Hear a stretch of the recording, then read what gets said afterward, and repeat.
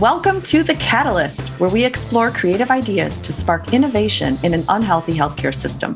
I'm your host, Dr. Laura Salyer, a physician and mom of three, who is reimagining the way I practice medicine after suffering and overcoming burnout.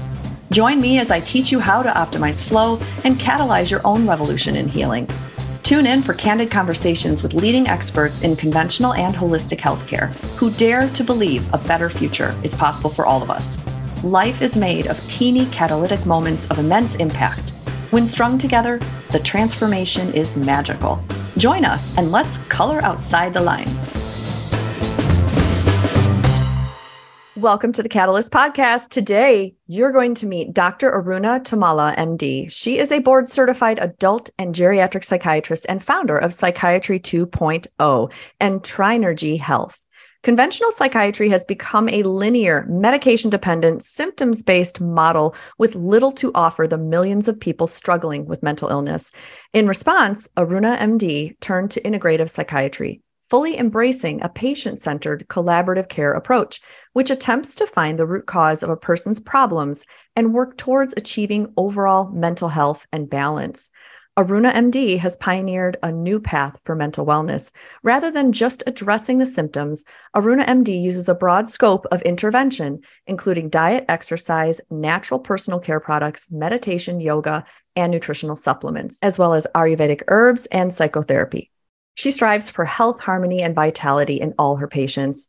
She's authored and presented on topics of mental illness, Ayurveda, and integrative approaches to mental illness to academic audiences both in the United States and abroad.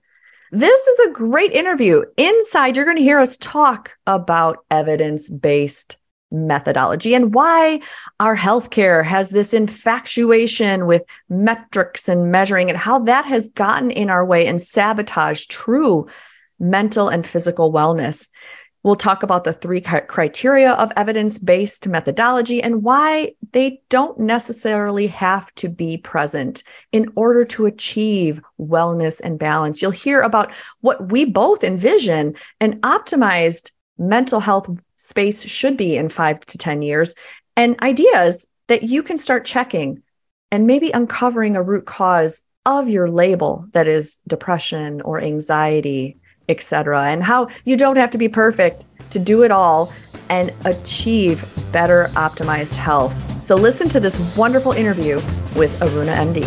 I'm so excited. It's not often that I get to talk to a neighbor, and Aruna MD is here on the Catalyst Podcast today. She lives in Wisconsin. She's a fellow cheesehead, but really she's way more than that. We're going to peel back the layers of her journey and learn all about how we can revitalize current modern psychiatric treatment using holistic and integrative methods. Thank you again, Aruna MD, for coming today. Welcome. Thank you, Laura. It is my absolute pleasure to be here, Laura.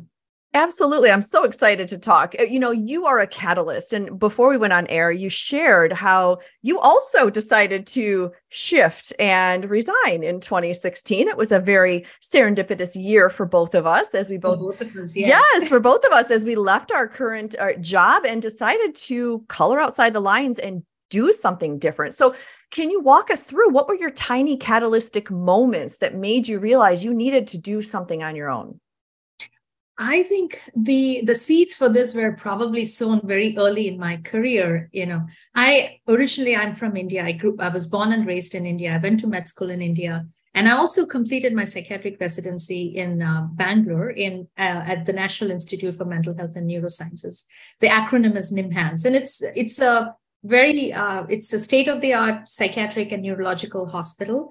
And very well known all over South Asia. So we would get patients from Sri Lanka, Bangladesh, Pakistan, all the neighboring countries. So we really had a reputation. And the big thing there was that there was a more holistic approach. And what I was taught, and I was studying the same textbooks, Kaplan and Sadok's textbook of psychiatry that everyone studies here in the US. It's the same textbook. But we were more heavily influenced by World Health Organization and the ICD-10. And what was impressed upon me is that we really don't know what causes mental illness. We think it is chemical imbalance. So the very least that we can do is look for medical neurological causes.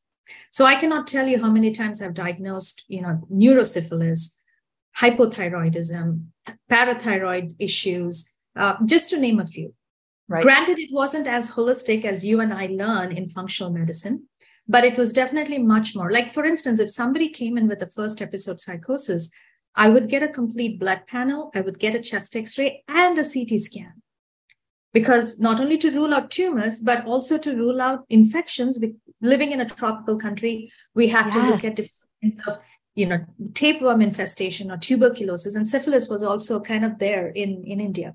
So come with that background, and I will share this story. On my very first day, I had moved from my hometown to this big city, Bangalore.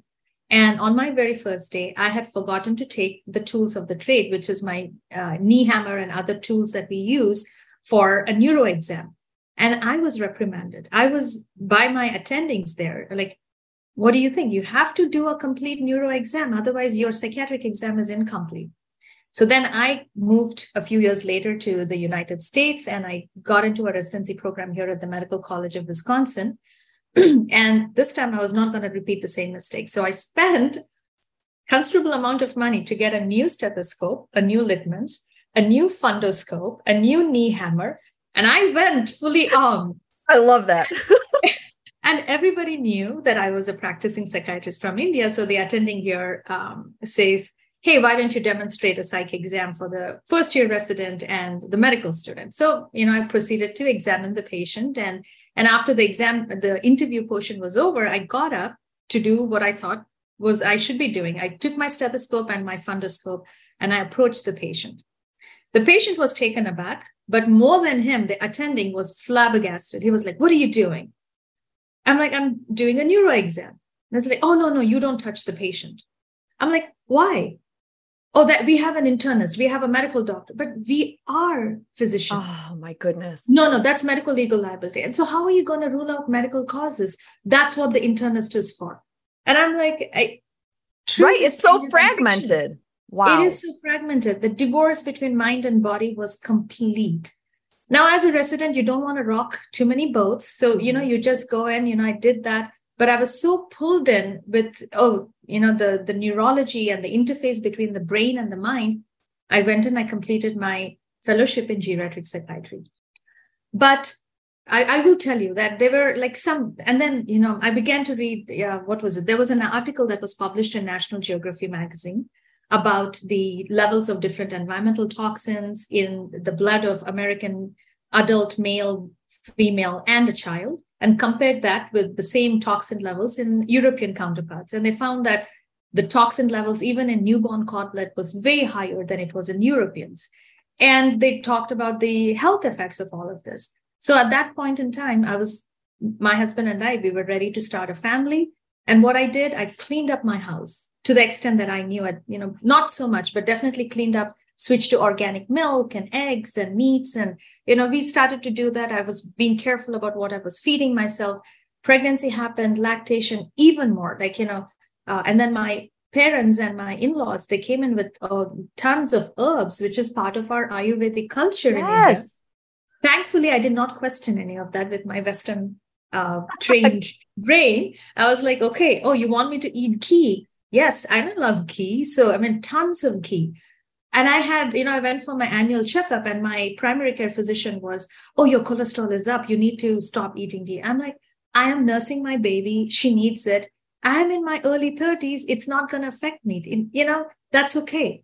Once I stop that, it's going to come down. But I could see in my breast milk how fatty it was or not, depending on what I ate. So I was really so focused on this second pregnancy. By then I had, started working for the hospital, and I would not eat in the cafeterias because I was so careful about what I was feeding myself. And naturally I thought, okay, what about patients are eating the same thing that I'm refusing to eat here? And around that time, between my two pregnancies, with all the, excess work and, responsibilities, I thought I was having ADD. So I went and I consulted with a psychiatrist. He diagnosed me with ADD, put me on Adderall, which I took for 1 week. I could not sleep a wink. And I remember feeling so hopeless. And I would tell my husband, look, if I'm distracted and if the house is a mess, guide me. I need you to be my external locus of control and external motivator. This is how I felt. But my questioning about this diet and medicine, Google can be great sometimes. So I began to just diet and mental health. I started Googling it. And this was 2011, 2012, especially, my second child was born and I wanted to lose some extra weight. And I went on this amazing smoothie kick. I started doing smoothies and really focused on, only eating organic, still didn't clean up the house, in terms of our, the cosmetics and the lotions and detergents and all that. But just with the smoothies, I began to see that I had amazing energy all the way till 3 o'clock, 4 o'clock in the afternoon. I was like an Energizer bunny. My ADD was gone. So I was like, oh my gosh, this is what we need to do. And around that time, actually, I went to an APA conference in 2013, May, the last one that I attended. And when I went there, I came across a group of physicians who were calling themselves integrative psychiatrists. So I thought, they're integrating psychotherapy with psychopharmacology. No. Then Daniel Asimus is a physician who was, at that point in time, he was on the board of ABIHM, American Board of Integrative and Holistic Medicine. And I was blown away with what they were talking. So October 2013, I went for my first conference. And I was like, functional medicine, Dr. Patrick Hanaway, he presented a patient case, some early 40s young woman with like 20 diagnoses and 40 medications, including depression, anxiety, chronic fatigue syndrome, and all of that. And he showed how in 3 months' time, he was able to help her recover from all of that and come off of many of her medications. Mm-hmm. And I was like, I want to do that. So at that point in time, I would have migraines. I was diagnosed with PCOS. I was slightly overweight and I had Hashimoto's. So, all these accumulating diagnoses myself. And so when I saw that we can heal ourselves through these, really just getting the body back into balance, I was blown away by Patrick Hanaway's lecture. And also I was introduced to Ayurvedic medicine, traditional Chinese medicine, and Ayurveda simply spoke to me. So between 2013 and 2015, I dove right into Ayurveda. I did my course with Maharishi Ayurveda, and then also started going down the path of functional medicine.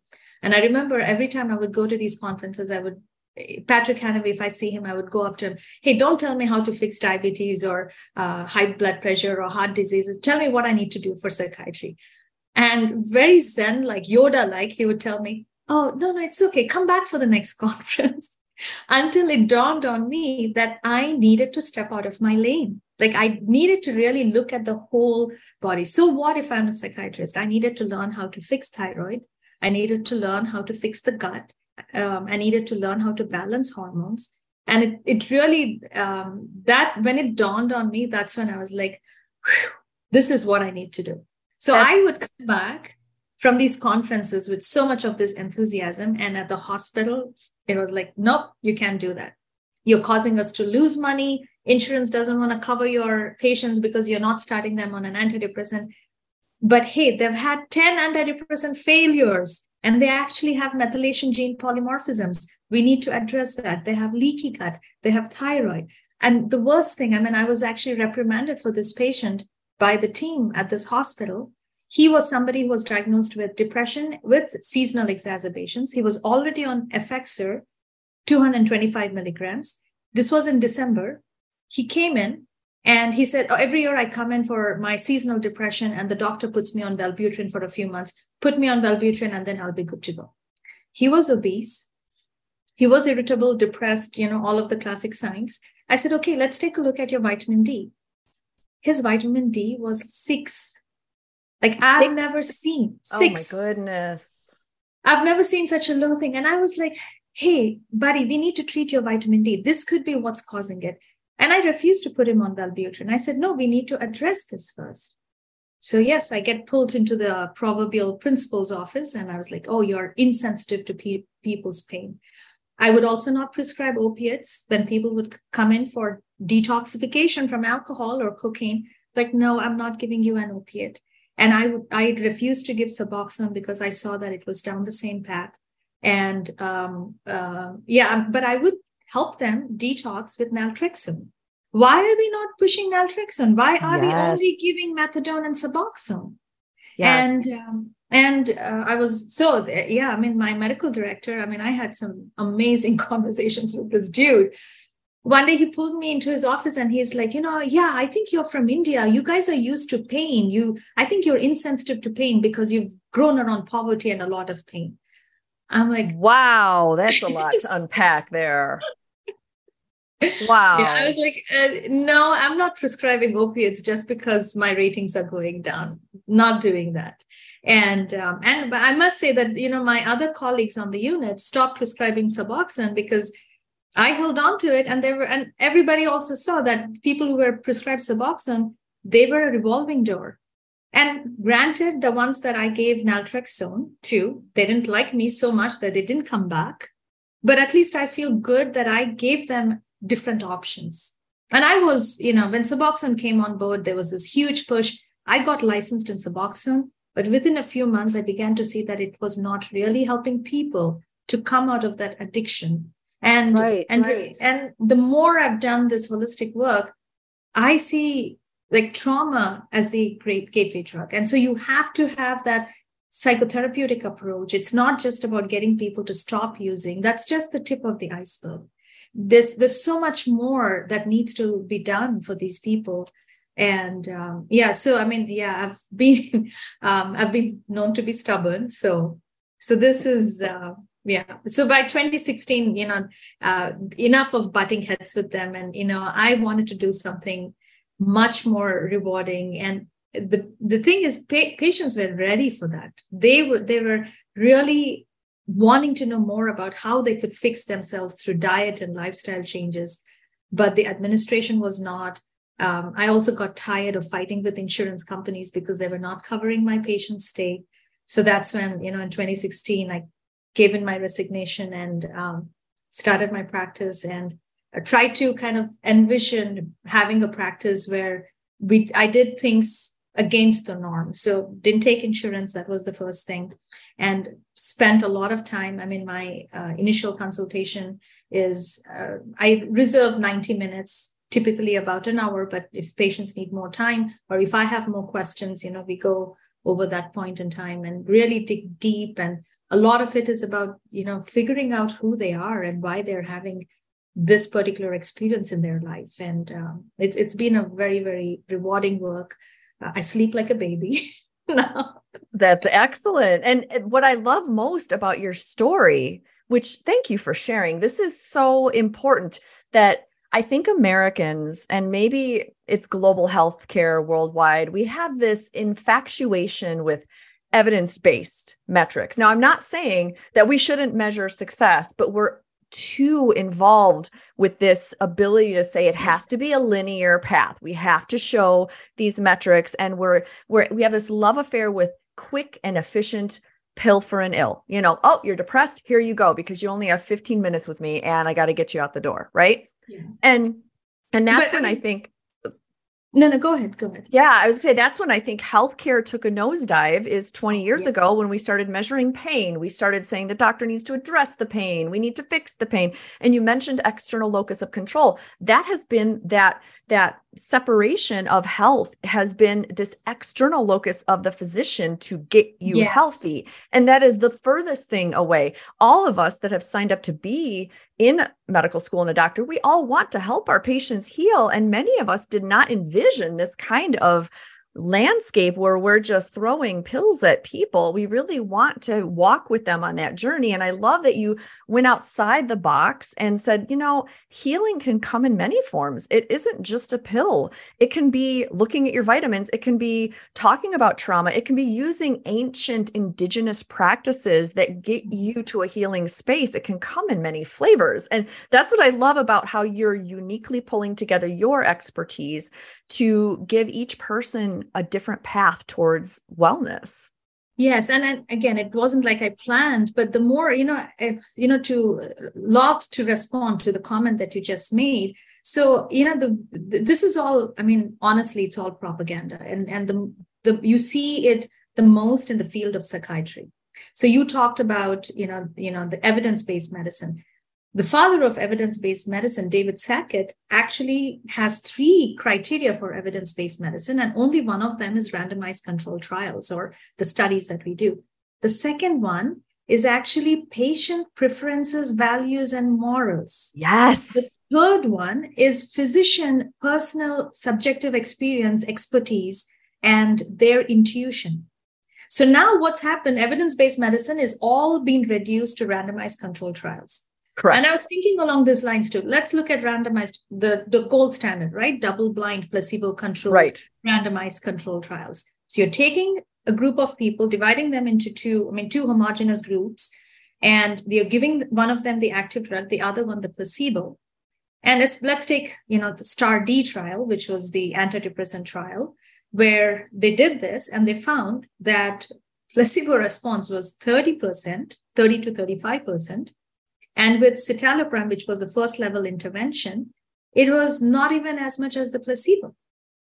And that placebo, that a drug response really at the end of 6 months, when it is remission, 6 months, no symptoms used to be considered remission. This is something that I saw recently. So at the end of 6 months, only 18% of patients on citalopram were still not depressed, whereas the placebo response held itself at 35 to 38 or even 40%.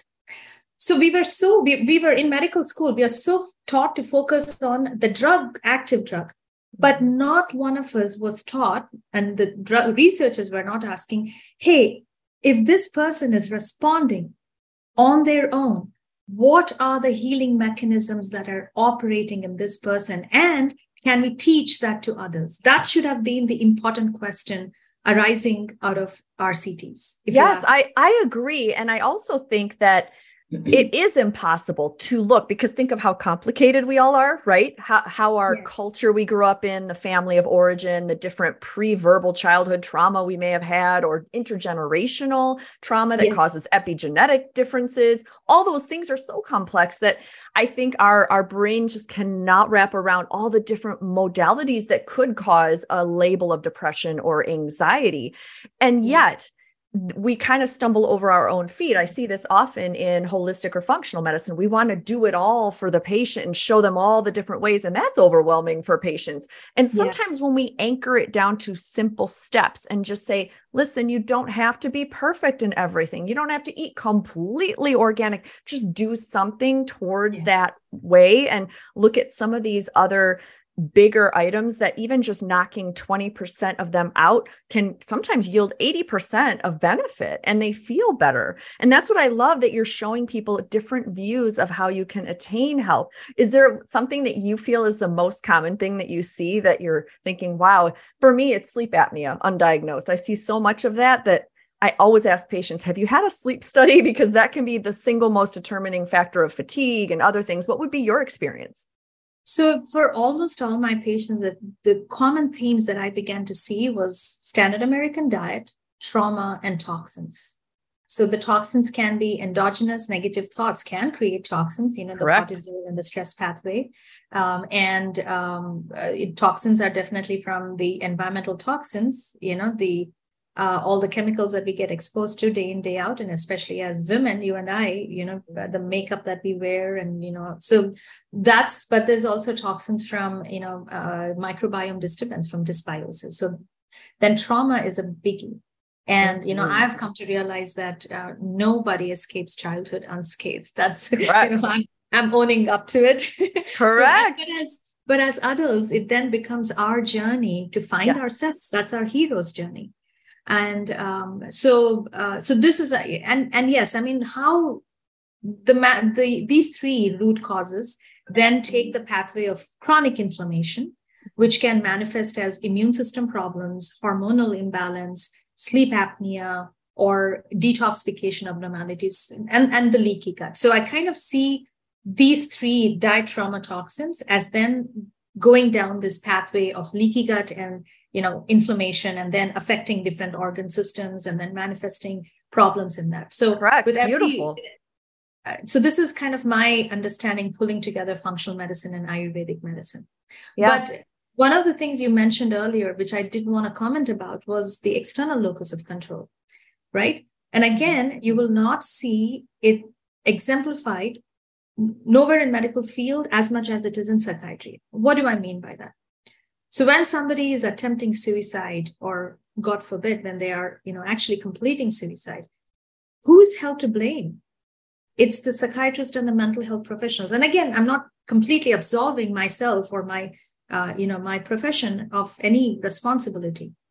But the one-to-one, and somebody comes in with a suicidal ideation, they're immediately put on a one-to-one where the attendant is instructed not to interact with the patient, which is like, that's an extended timeout that you're giving to somebody. Right. When somebody's feeling hopeless, hopelessness is the number one, feature that we see across all patients that are suicidal. And then we are putting them in an emotional timeout. It's like isolation, how devastating that is. And I will tell you, the other big contrast between my experience in India and here is that in India, the hospital is built around a garden. There's a central courtyard with beautiful gardens. There's a fountain. And almost all the units are open units. They're not locked. Wow. We do have locked units, but that's for the very severely mentally ill. We're talking about chronic epilepsy, severe mental retardation, severe psychosis, who are really unable to be responsible for themselves. Safe, right. Mm-hmm. Yeah, safety of others and themselves. Sure. But everybody else, whether you had bipolar disorder, schizophrenia, depression with psychosis, borderline personality with suicidal attempts, everyone was housed in open units. There was no one-to-one attendant. We did also admit patients with family members because it's an overpopulated country.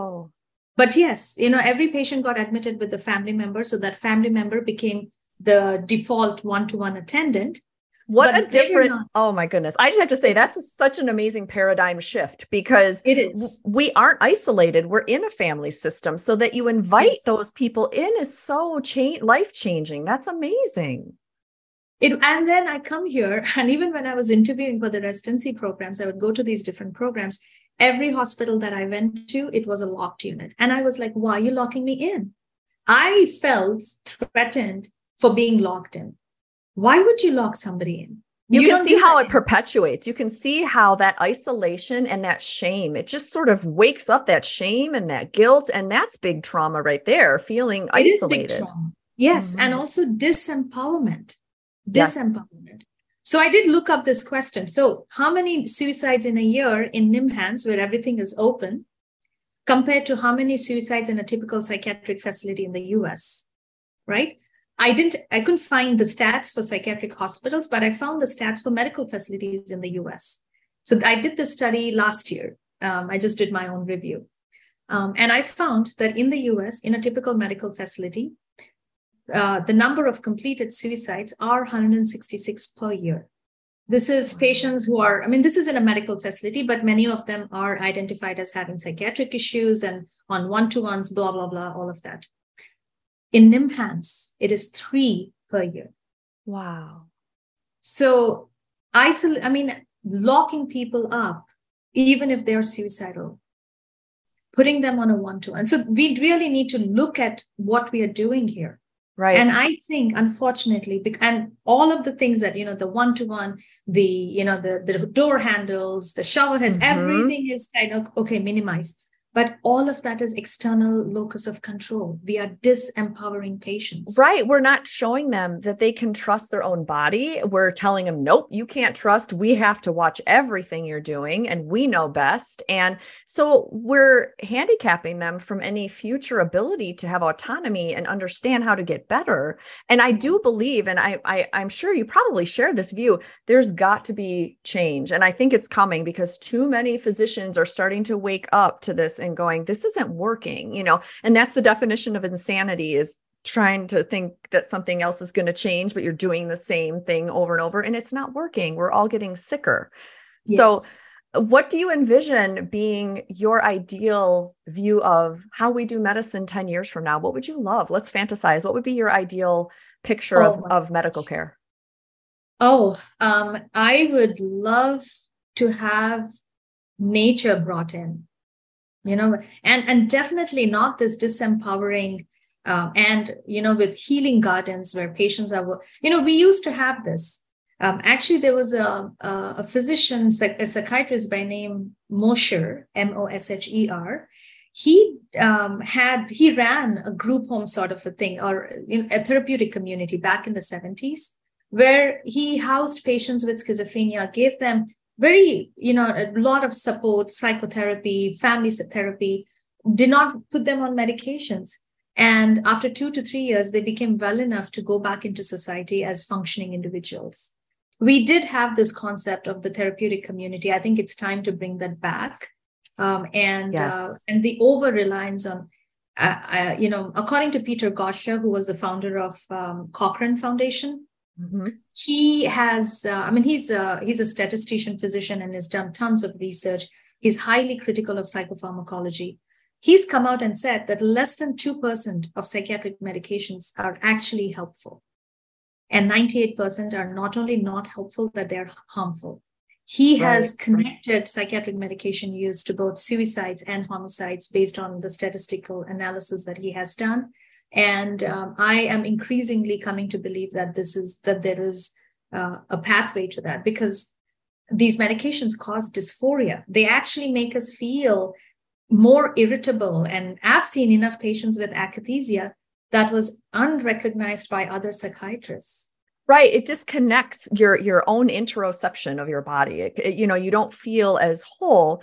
And for those that are listening, psychiatric medication may be right for you. This is sort of like, I ascribe to not a black and white rigid thinking model, that healing can come in many paths. And there's also training wheels. You can have things that help you at some point, and then you can wean off of them safely with a provider. But what I'm seeing, and I think you're seeing, is this shift that we're realizing maybe Western modern medicine doesn't have all the answers, but yet we haven't built the structure and the framework yet to incorporate group visits and community wellness and this aspect of togetherness. And it's getting there. I think a lot of people are seeing that, hey, group visits are really powerful, because you get to meet other people like you and learn. And it's a community driven emphasis on helping other people learn how to live in an optimized way without relying on so much of this pharmaceutical support.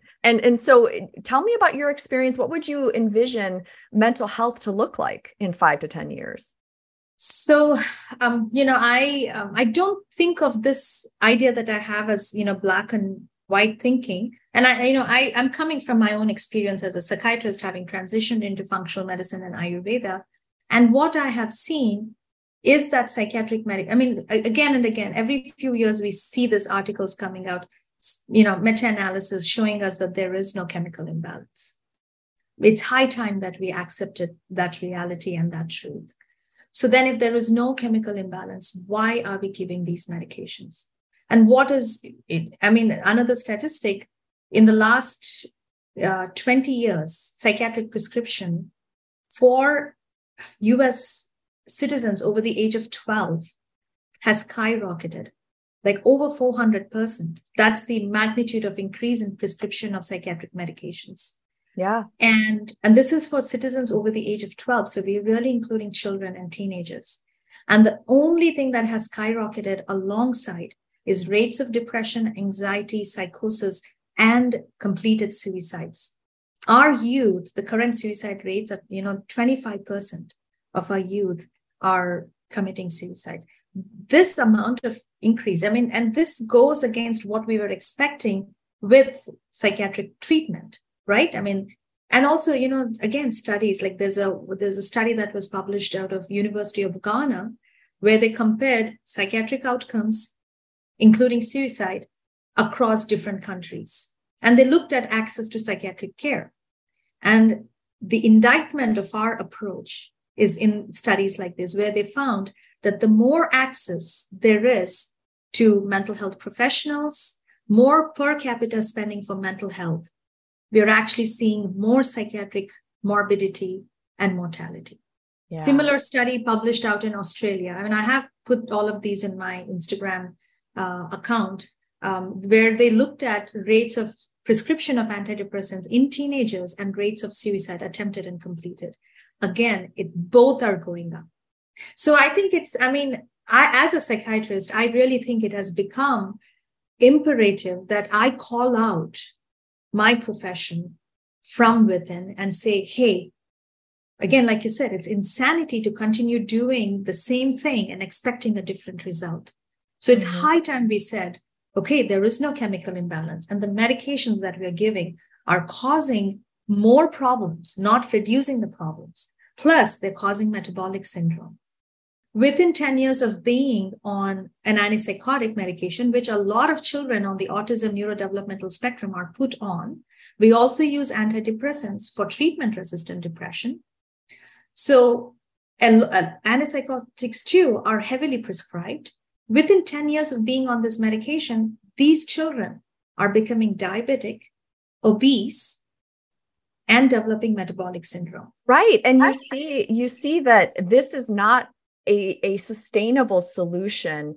And yet we have single parents that are trying to get their kids in school and teachers that have overstuffed classrooms. And you can see how that this is a societal problem. This is a complete breakdown of the infrastructure. How can we help these kids and these adults? And I would like to see a future where our insurances cover, hey, this is what we need to do. Let's look for toxins. Let's look for gut microbiome first. Let's look for vitamin levels before we jump. Disease. Yes, Lyme disease, right. And especially in Wisconsin. I mean, let's do some of the bare minimum and also help our families with accountability, because the hardest thing as a parent is having somebody tell you, oh, well, it might be these things, but you're going to have to completely eat differently. You're going to have to go and buy all new expensive products. This can be so overwhelming for our families that feel isolated. Yes. So this is where I think a good use of social media can come in handy when you reach across the internet and you have support groups that say, I'm doing this too. We can help each other. And I love that that is what your vision is. So tell us a little bit about your in closing, tell us where we can find out more about your vision of a better, more well mental health. So, I mean, true. My big mission is to transform how mental wellness is practiced, how psychiatry is offered. And I completely am in sync with everything that you said.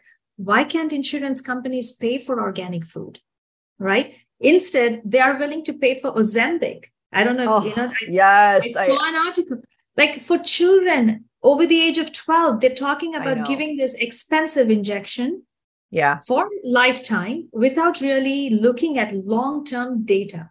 Right. They're willing. I mean, that's, I don't know. It's despicable. It's despicable. It is. And we need to call it out. We as not only us, and it's not only your job or my job to call it out. Definitely it is ours.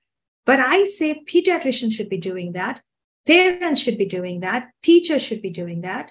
And we really need to talk about all these things openly and without fear. And, but, what I am doing, my part, is definitely putting out this information on all my social media. It's Trinergy Health, but also, Psychiatry 2.0. That's going to be the new program that I'm offering. People can find me at trinergyhealth.com and psychiatry2.com. And my phone number is 262-955-6600.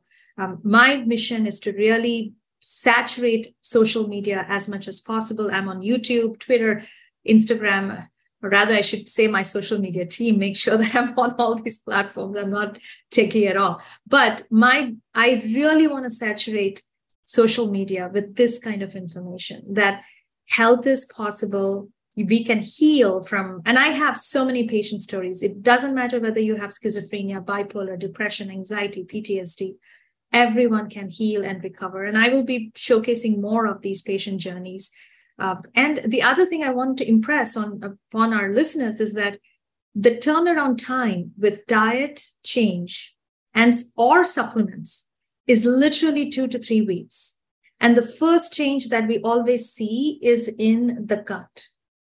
Diarrhea goes away, constipation gets resolved, and people begin to feel better. They feel lighter. They feel more energetic. And that's how my patients are able to buy in. Like I just started working with a woman who was diagnosed with celiac disease, and she's had trauma and depression and anxiety, 2 antidepressants, like one isn't enough. And literally 2 weeks, her celiac disease symptoms are getting better. It doesn't take long. And so for people out there thinking, oh, this is hard. Yes, change is hard, but know that there is a lot of support. I mean, I think we should create a pandemic of health and a pandemic of love and support. I love this. That is beautiful. And that actually is so congruent with my mission to help people not become burned out, how to understand and unlock their energy and live in a very creative and vibrant world, especially healthcare practitioners. And so yes. I have one more question. In my mission to help healthcare practitioners and patients live a life of joy and ease and anti-burnout, I have a 3-step method I call the AHA method. It stands for anchor, highlight, and activate. But today I want to ask you on the activate, the last step of the AHA method. What do you do to activate your own somatic energy and prevent emotional exhaustion? What do you like to do? The number one thing is actually self-awareness and meditation. So I will share my own personal story. My mom passed away this last year. So thank you. And the only thing that, I mean, I was in a funk. I was, she passed away November 10th, and there was a lot of, things that I needed to do, I didn't get to do. So there was guilt and regret and, sure. All of the pain of complex. Yeah. It was a very complex thing. And I found I'm human, we all are. Depression and anxiety happens to every one of us. I've experienced trauma and, in many times, but what keeps me going is really finding my core, my real self through meditation. And that's what really, slowly but surely, but also, family and friends and, reaching out. Do not hesitate to reach out. People, if you think that people are avoiding you, it's because they want to give you space more often than anything right. else. And, reach out and, and ultimately only we can save ourselves. Right. Wise words. You're right. We need to voice our needs and be comfortable saying, I need a little support. Here's what would feel good to me right now. And if you're on the other side and somebody is grieving and you want to support them, ask, yes. Can I bring you food? Do you need somebody just to sit with you? It's okay if you don't talk. And I love that you're bringing language to this and you're bringing a new refreshed Psychiatry 2.0 is just amazing. So thank you so much for joining us. Tell us where we can find you, your website, Instagram handle, etc. So my website is trinergyhealth.com. And I will send you all the spellings and everything, and also psychiatry2.com. Phone number is 262-955-6600. And Trinergy Health is my Instagram handle. Twitter is Trinergy_health. YouTube is also Trinergy Health. And beautiful. Aruna MD. It has been a pleasure. You are absolutely a catalyst that is creating a new healthcare, and you are coloring outside the lines. It is an honor to be a fellow Wisconsinite with you. And I hope that we can meet in real life sometime soon. Thank you for being on the podcast. Thank you so much, Lara. It has been my pleasure. Thank you so much. One of the main problems in functional medicine is overwhelm, and the future is visual. If you're a holistic or integrative practitioner, you're looking to streamline those steps and build your own creative practice. Let me help you. Check out my premium subscription box delivery service. Subscribers get monthly deliveries of digital tools right to your inbox. The first welcome box includes immediate access to over 61 customizable functional medicine specific infographics. Yes, you get to put your own logo. You get to change text. You can even translate them to other languages. Let me help you make your delivery of medical care easy. You also get a complimentary mentoring session and a free copy of my book. Then each monthly box contains a new customizable infographic, vaulted masterclasses from deep inside my Catalyst Studio mentorship. You also get SOPs, templates, and other tools that you can apply to streamline your workflow. Let me help you uncomplicate your functional medicine practice. There's no contract, cancel anytime. It's like a mini mentorship delivered conveniently right to your inbox. Just head to drlarasalyer.com/shop. Thank you for listening and subscribing to the Catalyst podcast. If you're a functional medicine practitioner, download my free 10-page checklist to catalyze your next steps in your business. And if you're a medical student, resident, or a hospital system looking for a colorful, transformative experience backed by research, please contact me. Everything's available on drlaurasalyer.com. Keep coloring outside the lines.